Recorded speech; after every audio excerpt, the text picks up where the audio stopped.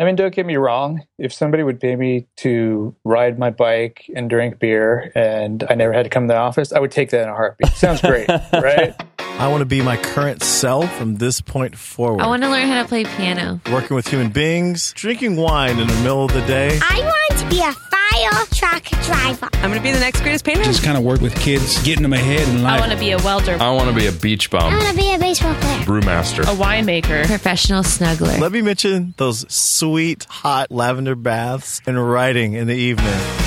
What's up, everybody? I'm Blake Fletcher, and this is the Half Hour Intern Podcast, where we explore the interesting paths people take in life. And today is a very exciting day for Half Hour Intern. We are doing our first ever contest to support the Half Hour Intern Podcast. So thanks to today's guest, Eric Hobbs, who is a corporate attorney at a outdoor equipment manufacturer, we got some really cool stuff to be able to give away to you guys to support getting reviews for the show on iTunes. So the contest will be around submitting a review for Half Hour Intern on iTunes. The contest starts today, Monday, September 5th, and will be going through Wednesday, September 21st.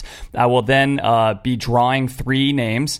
And 3 people will be winning stuff that Eric has been so kind to give to the show for this contest. And I will announce on the episode on Thursday, September 22nd, who the 3 winners are. And actually, I will throw in a shirt, so I'll maybe pick a review that is the most creative review out of all the reviews and give a shirt to that person as well. So there'll be 4 prizes given away. 3, the camping prizes will be given away at random, and then the shirt will be given away to the most creative review that we get. So the 3 prizes that we have from Eric are a Thermarest Pro Light Plus sleeping pad, a Platypus Big Zip LP reservoir, which is basically like a Camelback, and then an MSR MiniWorks ES microfiber, which is a really cool, really nice water filtration device for when you're out camping, that it will just filter the water from a stream, river, lake, anything like that, and you have clean drinking water. And all these things are pretty expensive and really highly rated on Amazon and other sites and stuff like that. I looked them all up, so it was really, really nice of Eric and his company to donate these things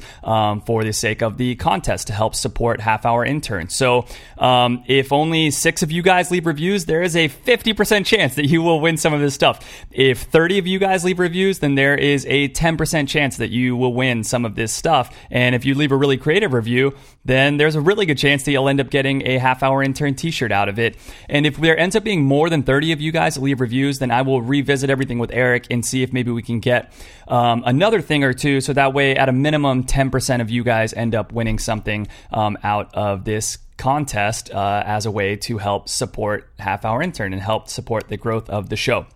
So on to today's episode. As I said, Eric is a corporate attorney who works for Cascade Designs, which is a company that designs and manufactures outdoor recreational equipment, and they distribute that under smaller brands such as Thermarest, Mountain Safety Research, Platypus, Seal Line. So like literally anything that you can think of that's outdoor stuff, they do, like camping pads, stoves, tents, everything like that. So I think that this episode's kind of main purpose and an interesting takeaway for me was learning from Eric about being a corporate attorney, and then really learning from him, talking to him before the interview actually, about how passionate he is about the outdoors and about camping, and that's in like outdoor recreation. That's such a huge part of his life. So he decided to become an attorney and then tried to find a job with an outdoors company. That way he could at least be surrounded by his hobby, even though he didn't get to work to do his hobby for a living, which I think is a really important concept, because so often on this show and so often in life, we're told,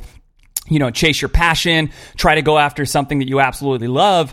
But if you love golf, and I use this same analogy during the show, if you love golf, you don't have to necessarily become a professional golfer in order to be happy in life. You could go ahead and go maybe get a marketing degree from school and then get a marketing job working for Callaway, who makes golf clubs. And that is going to be so much better for you than getting a marketing job working for some other company. And Eric will talk about that a lot, about how much kind of richer his experience is at work by maybe not necessarily getting paid to camp for a living, but at least working as an attorney at a company that he really, likes the types of things that they make and likes what they're all about. We'll also talk about a lot of lawyer-related things like litigation and litigation against companies and getting sued and how all that works, and patenting and intellectual property and all kinds of interesting lawyer stuff. So yeah, really cool interview here with Eric. Without further ado, here is Corporate Attorney. Eric, thanks so much for coming on the show today. Thanks, Blake, for having me. I appreciate it. Yeah, absolutely, man. So before we get started with the deep craziness of being a corporate lawyer, I'd love to just hear your perspective on camping. If you could, tell us about the first time that you ever went camping as a child and your memories of being outdoors as a child. Yeah, I love being outdoors. It's something that I've been passionate about for as long as I can remember. And I think that passion started, when I was a young kid. My parents used to take my sister and I camping. It was something, the experience camping was much different than you get, obviously riding your mountain bike or your BMX bike around the neighborhood. And my parents started bringing my sister and I camping, I think, when I was about in the third grade. And I just fell in love with it instantly, just because it's really pretty and it's just so much different than what you experience in the city. So yeah, it was from there that my love of the outdoors and outdoor recreation was born. Yeah, totally, man. Totally agreed. I had a very similar experience as a child and went camping a lot growing up. And it's just such a cool way for your family to kind of connect as well, that again, you get to do all these things that you don't do back in normal society, but you also kind of connect on this like different level. Yeah, totally. I mean, yeah, at home, there's a lot of ways to connect at home, but a lot of those ways end up being around the TV, or maybe you're sitting around reading books together, whatever, is your fancy. It's just different when you're out in nature because you don't have those same distractions. So yeah, you get to experience this deeper relationship with your family or whomever it is that you're with outdoors. Yeah, totally, man. All right, now let's go really conversely with that experience of camping as a child to now fast forward a whole bunch of years in your life, and now you are making this decision to go to law school. What made you make that decision? Why did you decide to go to law school? That is an interesting question. So I wish I had an answer which was more like, I loved the outdoors, and so I decided to go to law school to be an outdoor type of attorney. But unfortunately, it's not quite that romantic. I basically went to law school because I got bored doing what I was doing after my undergraduate degree, and just had the desire to do something more, to learn something more. And cool. So you actually graduated from regular college with a different degree, started working, and then decided like, hey, this isn't really for me. Yeah, exactly. I have an undergraduate degree in economics, and actually used that somehow to get into marketing, and did marketing for a year or so. And nothing wrong with marketing. It's an important job, but it wasn't for me. And I just couldn't see myself doing that for the rest of my life. So thought I had one of two choices. I better start to like it, or I better figure out how to do something else. And that something else ended up being law school. That's such a unique something else to do. I can't imagine too many people in marketing that are like, I know, I'll just be a lawyer instead. That seems like such an unbelievable jump. Was somebody in your family a lawyer? No, nobody in my family. I'm the first one. Damn, that's so crazy, man. What a weird choice. Why was that a choice for you? I mean, basically, I knew I wanted to either be a doctor or a lawyer. With regard to the doctor thing, that made a lot of sense because I was always really passionate about science. But the prerequisites to do that it would have taken me a long time to do that. You would have had to basically go do a whole another undergraduate, right? In a sense, yeah, not quite, but very close. And then the lawyer option, so very different from, the medical option. Nevertheless, I do like doing research. I like reading.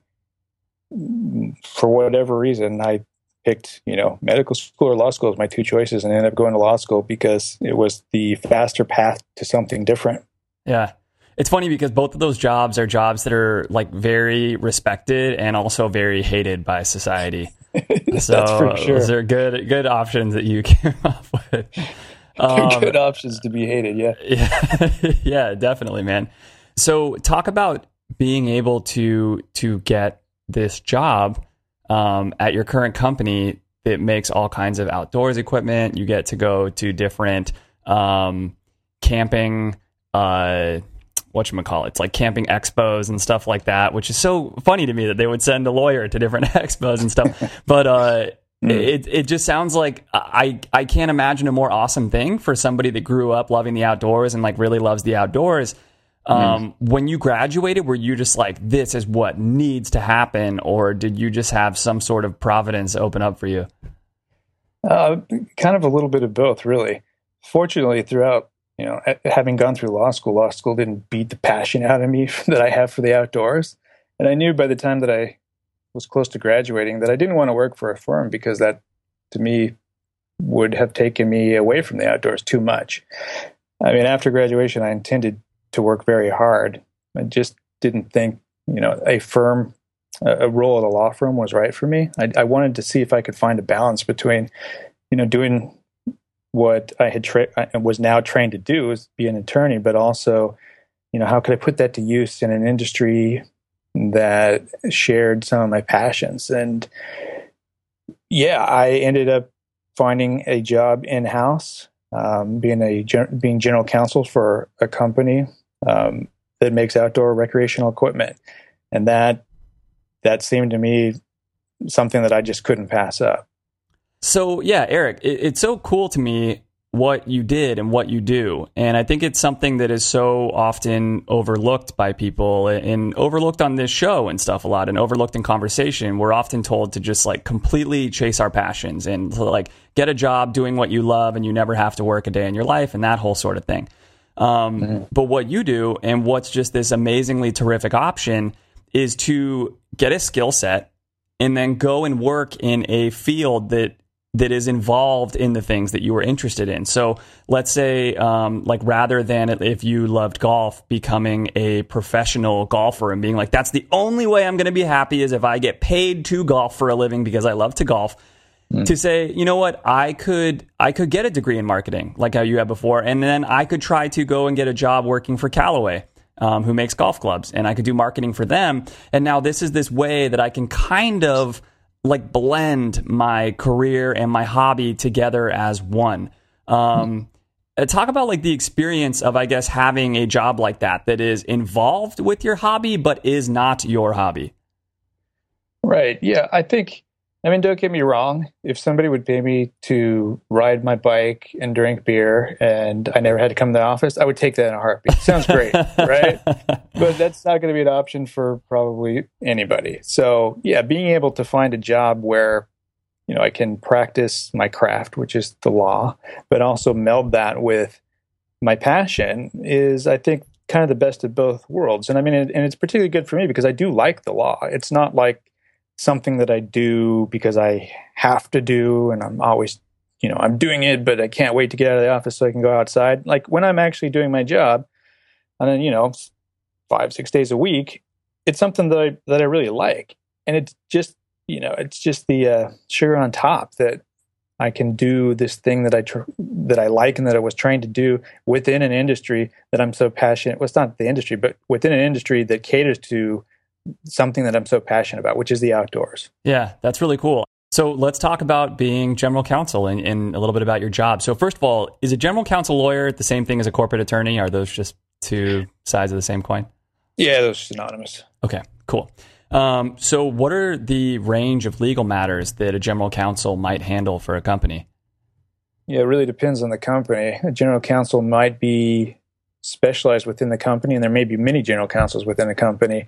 One general counsel at a larger company might be just in charge of intellectual property. There might be somebody who's just in charge of employment law. For a smaller to medium-sized company, which is the type of company that I work for, I'm kind of a jack of all trades. I get into many, many different types of law. I'd say the majority of things that I do are related to intellectual property, but I also am the individual who reviews, non-disclosure agreements, writes and drafts those agreements, deals with, problem employees and what can be done legally, to get rid of them if they're not working out. I work with our CFO on occasion on, this is a rarity, but on tax things. It really spans the gamut of things that I focus on here as general counsel. Is that a big difference from just being a standard lawyer? Like if you were working at a law firm by yourself, would you have to be a lot more specialized than that? Yeah, I think so. I mean, a lot of lawyers in a firm, they may have a broad specialty like corporate law, which encompasses a lot of different type of law. But for the most part, I think you go to a firm to find somebody who's an expert in employment law or an expert in patent law, things like that. So you'll probably have lawyers writing in cursing me, but my understanding is that, yeah, they have much narrower focus, but are less able to advise on a wide range of topics. Yeah, that's got to make you like the coolest lawyer around. I imagine when you're like hanging out at the lawyer bar that all the lawyers hang out at, they're like, dude, you got to tell me about your job. Oh, yeah, I am for sure the coolest guy. No, far from it. But I do think that it gives me a lot of things. My job provides me a lot of opportunities not to get bored. I don't know that, somebody in a firm who specializes in one type of law necessarily gets bored either. They're probably very busy folks. But I like the fact that I can come to work every day and I can be reviewing a patent for a new piece of technology. Well, I should say I'm reviewing a patent application that we want to submit for a new piece of technology. I'm reviewing marketing literature to make sure that we're, truth in advertising and that we're not being deceptive. I like the broad range of things that I get to deal with. I mean, it can be a bit overwhelming because I'm never quite sure what's going to hit my desk or who's going to walk through my door. I mean, I could be working on a patent one day, 1 hour, and the next hour I could be working on some kind of corporate governance issue. That's crazy, man. That's good. And there's pros and cons to that, right? Yeah. I mean, yeah, I certainly see I see both sides. Yeah, totally. Obviously the pro of just the diversity of your days. And like you said, kind of keeping things fresh for you. But man, that's got to be just mentally taxing. That's got to be very, how do you even like schedule your days? Like how do you decide? I imagine there's probably so many different people from within your company that are wanting you to help with something or another. Like the people in marketing are like, come on, Eric, like we really need you to look over these things. Meanwhile, your CEO is like, hey, dude, we are getting sued right now by these people. Like this is priority number one. And like, I just can't imagine how your scheduling goes. Yeah, it's definitely a challenge. It all boils down to triage. The marketing example you give is very good because that happens all the time. And it feels a little bit bad sometimes because there's only one of me for a company of several hundred people. So sometimes, the marketing folks don't get the immediate attention that they would like to receive. And, that's just a function of the fact that, again, there's only one of me. So it really is just triage. I mean, I deal with litigation as well. Litigation is, there's a case schedule and there are deadlines that have to be met. And if we have to send out, a bunch of responses or, interrogatories or something, that's going to, and those are due tomorrow, that's going to take precedence over everything else. So yeah, it's very challenging. But with by triaging things, we get through it. We don't always make everybody happy, which I wish I could, but yeah, that's all right. You're an attorney, so people don't expect you to make them happy, That's for sure. Yeah.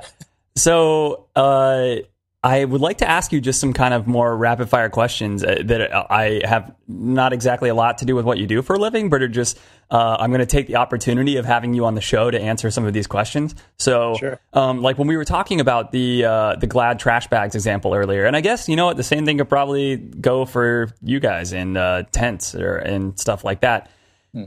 If you are making a product, like let's say you were making Glad trash bags. And I don't know why I keep giving Glad all these plugs. Let's say you're making trash bags, and a child suffocates with the trash bag, or a person suffocates with the trash bag. Are companies able to be protected by warnings? Like, hey, there's a warning right on there, like, don't put it over your head and you might get suffocated if so. And if companies are protected by warnings, what happens when somebody does sue them? And C, if companies are protected by warnings, then why would companies not just place all kinds of warnings on every product ever? Because then it's like, look, you can never sue us for anything because we have like 1 million pages of warnings on that thing, so we can't be sued. Wow, I mean, we could have a whole show just on this one question. So I'll try to answer it with as much brevity as I can.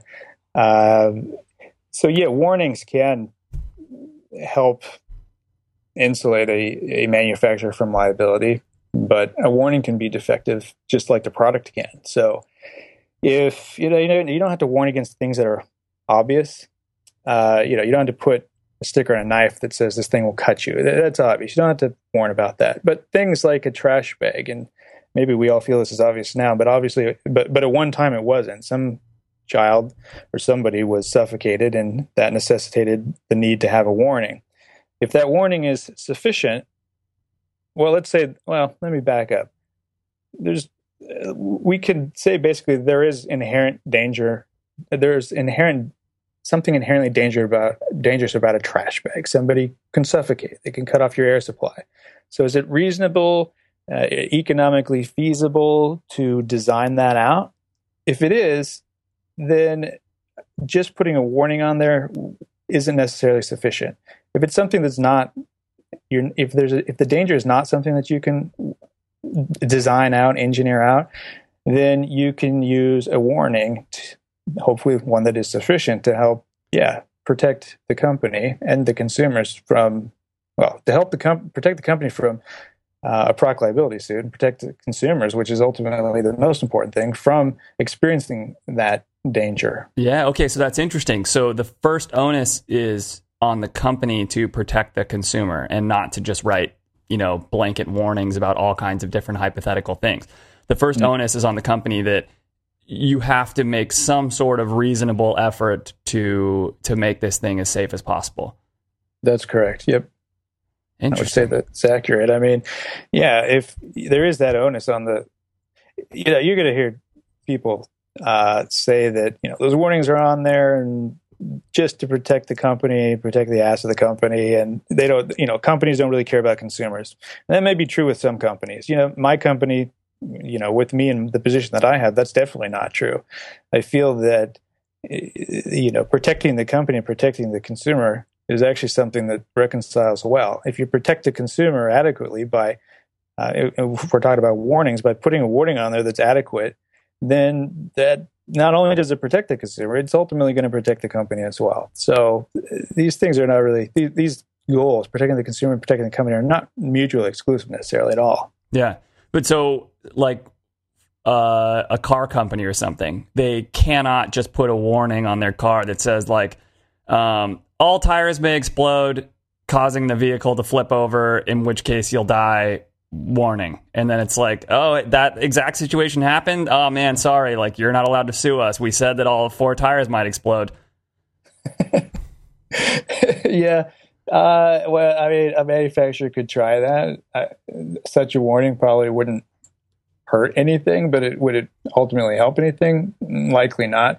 But here's the real rub, is that even if a manufacturer has a warning that's probably, that's really good, it doesn't mean that manufacturer still isn't going to get sued. People, in my experience, have a very difficult time accepting responsibility for their own stupid actions. Absolutely. And therefore they try to shirk their responsibility and put their liability on the company. And so, I've dealt with a number of issues where we have had warnings on products that said explicitly in large colored letters, do not do this, and had consumers come back having done the thing that we told them not to do, and they want us to pay for it. And I was like, well, no. And did those work out for you guys? Like, you guys won those cases? Yeah, sometimes it does, and sometimes it doesn't. A no will be enough for some consumers, and a no for those who are just completely unreasonable. Sometimes it won't be enough. They'll go get an attorney and they'll sue you, and then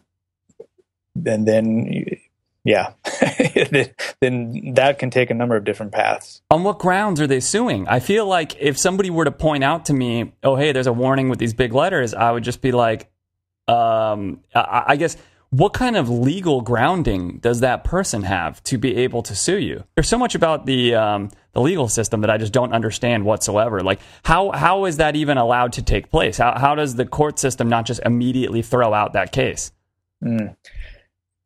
Yeah, that's another complicated question to answer. But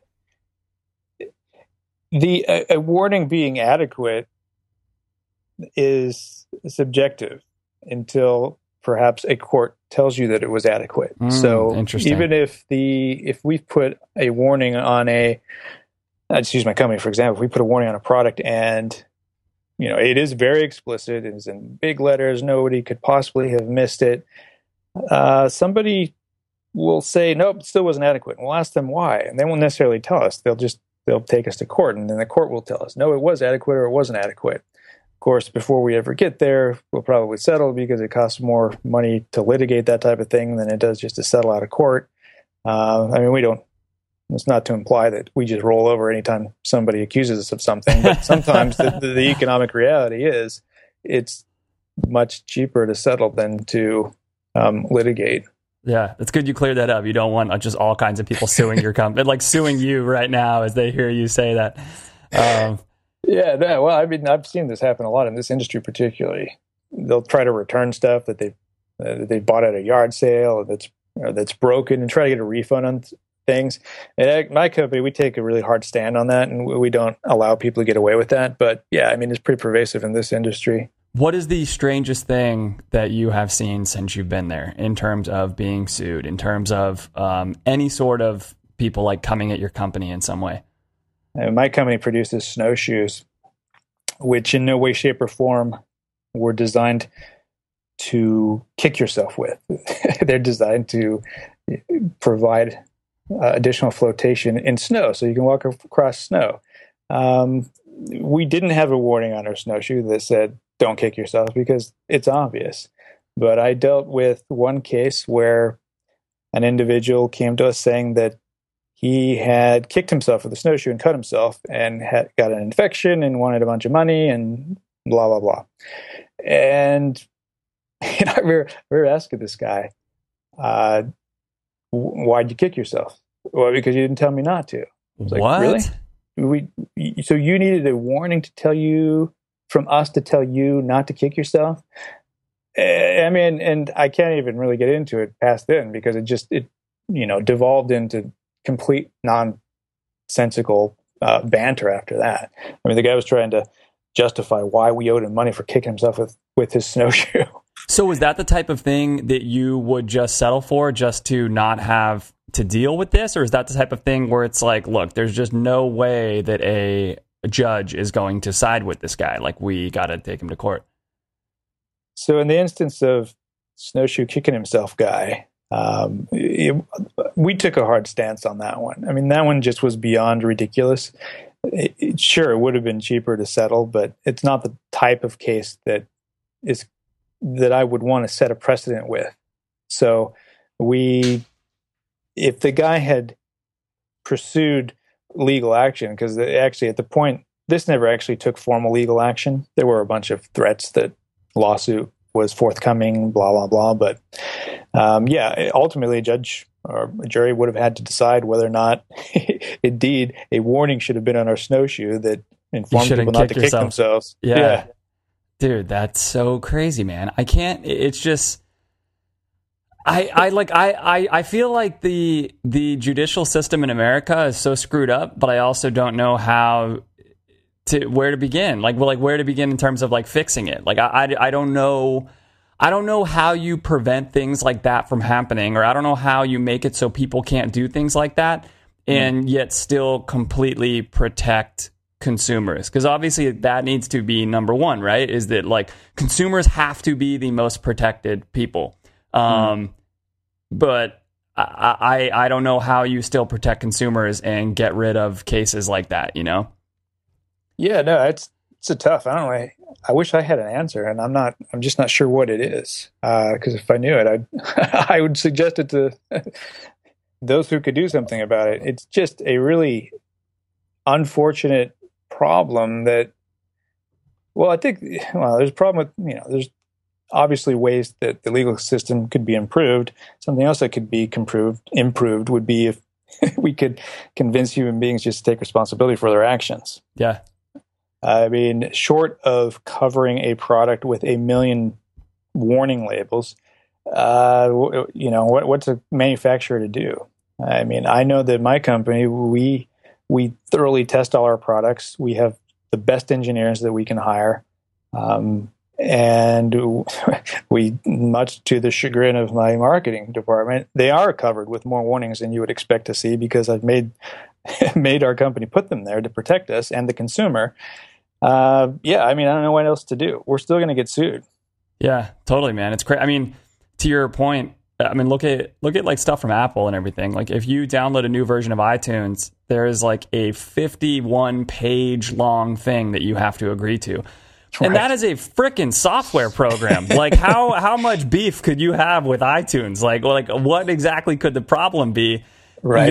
You guys are dealing with like a tent that comes with like stakes to hammer into the ground, and like other things that like you could see where things would go wrong. It's just man, I don't envy you. Yeah, I don't envy myself. I have to say that, to be fair, I mean, I'm definitely coming off very much as a defense attorney. I don't mean to imply that manufacturers never make mistakes and that warnings are always sufficient. Although with my company, we deal with a number of people. The majority of claims that come across my desk are completely bogus. Once in a while, something comes across our desk that makes us think and we learn something from. So I don't know, maybe the clunkiness of the legal system and the way that it doesn't always work right, maybe that's the price we pay for protecting that small percentage of consumers who, actually were harmed. Yeah, totally.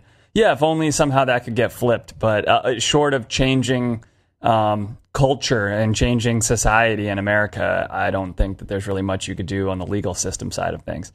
Probably. So let's get back to you, man. Let's get back to your job and some of the cool stuff that you get to do. So just tell us about some of the extra cool things that you get to do because of the fun, cool company that you work for. Some of the things that I get to do that I think are particularly fun in my position is getting to see technology and products that I'm definitely a consumer of, before anybody else gets to see them. My company is particularly innovative in the self-inflating sleep mattress space. And actually, that seems probably like a pretty boring thing, but it's not. We've got some really interesting there's some really interesting technology in terms of how these mats are manufactured and the type of materials that are inside them. Anyway, that's I've been using a camping mattress for as long as I can remember, and now I actually get to see what those look like before they come out. And although I'm not an engineer, sometimes the things that I say, I think help influence maybe a little bit of the design. So that's something that I think is really cool. Not only do I get to, again, kind of practice my skill in it helping to evaluate this technology in terms of patentability, but I also get to see it. Stuff comes across my desk all the time. I'm like, oh, cool. Can't wait to get one of these. I feel like there's no better example that you could have given to really illustrate the point earlier of the benefit of working in a field that you really care about and how that impacts your ability to enjoy your job. Because, there's probably not a more boring product that you guys make than a sleeping mat. And then you're like, oh, yeah, a sleeping mat. Like, that's it. What I'm saying? Like, if you didn't care about camping, like, you wouldn't care at all, and that would not be cool. Yeah, I mean, it bore most people to tears. I mean, I can nerd out about camping mats and tents and stuff, and other people can nerd out about whatever, wine. It's to each his own, right? Yeah, dude, absolutely. So, Eric, you mentioned them bringing new products to you, like the super cool camping mat and stuff like that. Why is it that they need to bring new products to you, and why do they come to you with this stuff? Is it just to make sure that labeling and warnings are going to be correct? Like, what sorts of reasons do they need a lawyer to look at this? Yeah, it's a great question. So, yeah, labels and warnings, that comes far down the road, far past the ideation, commercialization phase. If an engineer has an interesting idea why he or she needs to bring that, why he or she should bring that to the legal department, i.e. me, is so that I can help ensure that that idea hasn't been thought of before. And there's a patent covering that idea. And the last thing that any company wants to do is make a large capital investment in tooling, machinery to crank out a product that it then can't crank out without a license from somebody. And sometimes that happens. Sometimes an engineer will come to me a little later than she should have, and because of that, we lose money because we have to then go back and change the design. So it's important that engineers come to me for a number of reasons early on in the design kind of ideation process. So again, so that we don't end up infringing somebody else's intellectual property. So that's another thing that I should have asked earlier when we were just covering weird questions about legal issues and stuff like that, is you read so much more now about, and it seems so much more prevalent, that companies are doing these kind of like patent and intellectual property arms races. And I know that that's very much a thing, obviously, like in the technology world. Is that as much of an issue or a thing in the product world, like where you are? Like, do you find people patenting things when they don't even really have any plans to sell it yet? I see that all over the place. I don't see that so much in the outdoor industry. A lot of companies in the outdoor industry are smaller companies. They just don't have the revenue to patent every brain fart that somebody comes up with. So I don't see that happening much in my industry. And what is the deal with the patent? So if you come up with a patent for an intellectual property, how long before, how long do you have to make an actual prototype of that intellectual property, or to do something with that intellectual property, as opposed to it just being an idea in your head, before the patent office just says, look, we're wiping this thing away because you haven't done anything with it yet? Yeah, when you get a patent, it's good for 20 years from the date of filing. So it doesn't, once you get a patent, you don't have to do anything with it other than paying maintenance fees to the USPTO, the United States Patent and Trademark Office. There isn't any requirement to keep that patent alive. You pay the fees that are due, and it stays alive. You never have to, once it's granted, there is no requirement that you show the patent office that you are using the patent or you're building something that the patent covers. Again, you could just sit on it if you wanted. So why, I guess, do we not have even more patent trolling than we already have? Don't give anybody any ideas. I think patent trolling is a pretty pervasive and serious problem, and I think there is a lot of it that goes on. I think if anything, if there's anything that hinders people from just deciding to be patent trolls, it's that patents are very expensive to prosecute.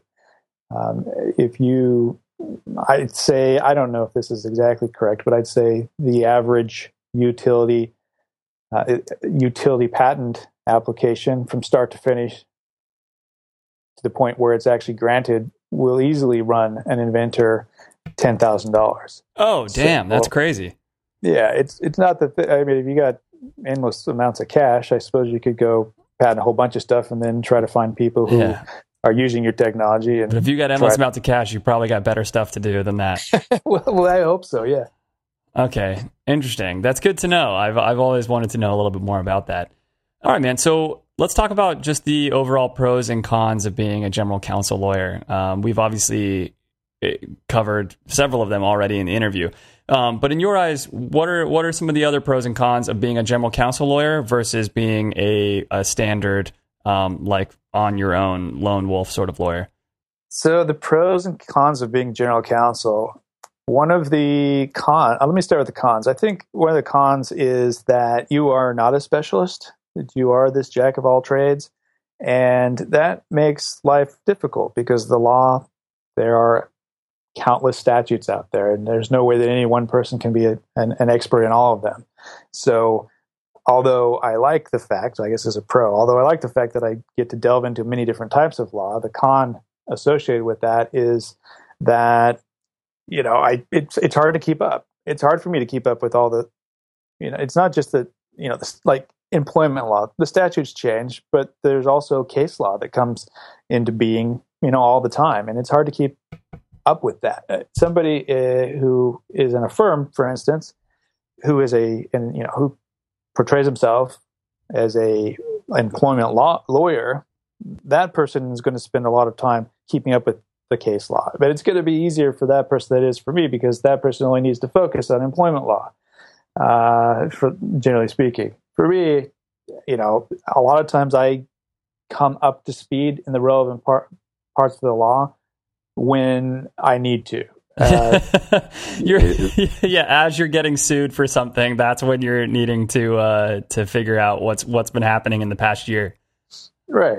It's like I keep picking on employment law only because I've been working on that all day. But there are certain things that I have just learned today that I didn't know this morning, and it's just because there's an issue that was relevant, then I had to search that. I don't know that it's a huge detriment to the job. It's just, an employment lawyer would know that right off the bat. Somebody who worked at a firm. So, right. Let's see.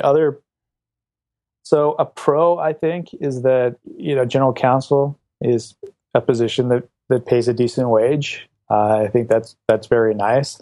The con would be in earning that wage, I put in a lot of hours. So yeah. Do you find that while putting in a lot of hours, it still is less than a just like a regular attorney? Interesting, because 5 years ago I would have said yes. Today, not so much. I think I probably put in as many or nearly as many hours as somebody at a firm does, just given the size of my company and the way that it's growing and kind of the increased responsibilities my company has given me recently. So that's incredible. I figured that was going to be like the number one thing on the pros list, was just the workload. Man, you guys got to hire another lawyer, man. Yeah, I'll give you my boss's number. That would be a great idea. Yeah, for sure. Well, you just got to find some way to like casually be playing this interview over like the speakers in the lunchroom or something. No kidding, for sure. All right. So I guess depending hugely on what company you're working for, it in how staffed they are, you're either going to be working less hours, the same, more, whatever. And then what kind of pay could you be looking at as a corporate lawyer? Yeah, varies widely depending on the company size. Somebody who's working for a Microsoft, I would imagine they could make, $200 plus a year. And somebody who's working for a teeny tiny company, a startup, they're going to make obviously a lot less. For a mid-sized company like me, that I work for, somebody could expect a salary range, from 100 to 175. Which is great. And coming from the medical world and, talking with doctors all the time, like something that the doctors would always, I guess, be jealous of is just the consistency of paycheck and not having to have your own business and stuff like that, which are all of the exact same things that a lawyer has to deal with, Right. So I guess it's just got to be a little bit less of a burden, like a little bit less of a stressful burden, not having your own business and knowing exactly when and where your paycheck is coming from. Yeah, that's actually spot on. I should have mentioned that probably as the biggest pro of my position is, I don't have billable hours. Somebody at a firm, they have to bill, 2,000 hours a year. And if they don't make that, they might not be with that firm in a subsequent year. They might get fired. They might get let go. I don't have to deal with that. It's not to say that I don't put in a ton of hours and I'm not expected to work hard. I am. But it is nice not having that billable hour requirement. My paycheck comes every week, regardless. Yeah, that's so nice. It's funny. It's like those are the things that most of us take for granted so much, and we do hold up lawyers and doctors in such high esteem and everything. Meanwhile, us mere mortals usually work for just like regular old companies, and we're thinking like, right. Oh, that'd be so cool to be a lawyer or a doctor. Like, aren't they so great? And meanwhile, you guys are sitting there thinking like, man, wouldn't it be great to just get like a regular old paycheck? Like right. that is just this great thing to have. Mm. Yeah, no, for sure. Actually, go ahead. Makes me think of something. Just with regard to pay, I know a lot of people are going to consider, what the lawyers probably get paid too much. I just had to get in my bit about that, which is I don't think that lawyers get too much money. We do make good money, certainly probably above average money, but people need to remember that we went to school for a long time to be able to do what we do. And we have a lot of continuing education requirements that we have to fulfill. And obviously you have to pass the bar. And unless you had really rich parents, you probably have a bunch of loans that it took to go to law school. So I have friends who chide me a bit. They're like, "Oh, you make so much money." I'm like, "Yeah, but do you have $100,000 in loans?" Oh, did it take, did you have to go to school for an additional 4 years to do what you do? So, Eric, I think that this interview has been a good lesson in kind of finding ways to make a career work for you, or finding ways to find a career that interweaves with these things that you enjoy and stuff like that. Something else that I've been thinking about is that it also sounds like being a corporate lawyer is kind of for more of like a non-confrontational, introverted type of person. Like typically, I think we think of lawyers as being these like incredibly like type A people that are like arguing like crazy in the courtroom. And you don't seem like some like crazy in your face type A sort of person. Do you think that this is like a good path for this other group of people that maybe are a little bit less confrontational, or maybe a little bit less, maybe a little bit more introverted, but yet they still really enjoy law? Yeah, absolutely. I think that's totally true. It's funny because when I talk to some of the people that I went to high school with who they didn't know I was an attorney, their comment was, "You're an attorney? Like you never talked in high school. You were so quiet." And I can get up, and I have argued in court, but yeah, that's not my strong point, or at least it's not what I like to do. I am more introverted. I do like more to sit at my desk and crank out contracts and things like that. And I would say that, yeah, general counsel position is definitely much more conducive to that type of work than somebody, well, certainly a litigator. Yeah, absolutely. And maybe even people at firms. So, I mean, there are a number, somebody at a firm might be a contracts expert. They're probably not doing a lot of, arguing in court. So, you could find your niche as well if you're introverted in a firm, I would imagine. Yeah. Sounds like it. So, Eric, let's go ahead and finish this thing up with advice kind of in that realm. So I'm not going to ask you for advice on how to be a lawyer, because obviously the advice is you got to go to law school, and it's pretty simple, and then you'll become a lawyer. So right. Let's try to give advice for people that are maybe just looking to connect with their job a little more without leaving their career behind, or for people that feel a little bit lost, like you said, like they can't get paid to drink beer and go and hang out on the weekend, and they're wondering, like, am I ever going to be able to find something that I'm passionate about? I guess, what advice would you give to people just looking to have a little bit more fulfillment and enjoyment with their job? So my advice to people out there, to the extent that I'm qualified to give advice, is that, don't think that if you're an accountant, for instance, that the only thing you can do is work in the basement of some accounting firm and hate life. Now, if that's your passion, you like that type of environment, great. But, if you're an accountant and you love being outside like I do, try to get a job as an accountant, maybe in an outdoor company like mine. I keep using the outdoor example, but I mean, that extends to really any passion that you have. If you love cooking, work for an accountant at a cooking magazine. I mean, there's just a lot of things.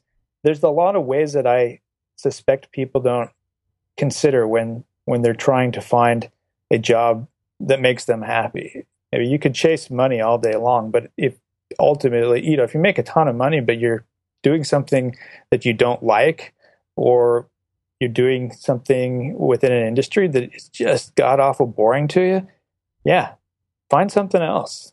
Ask yourself the question, what do I like? What's fun? What do I do when I get home at night?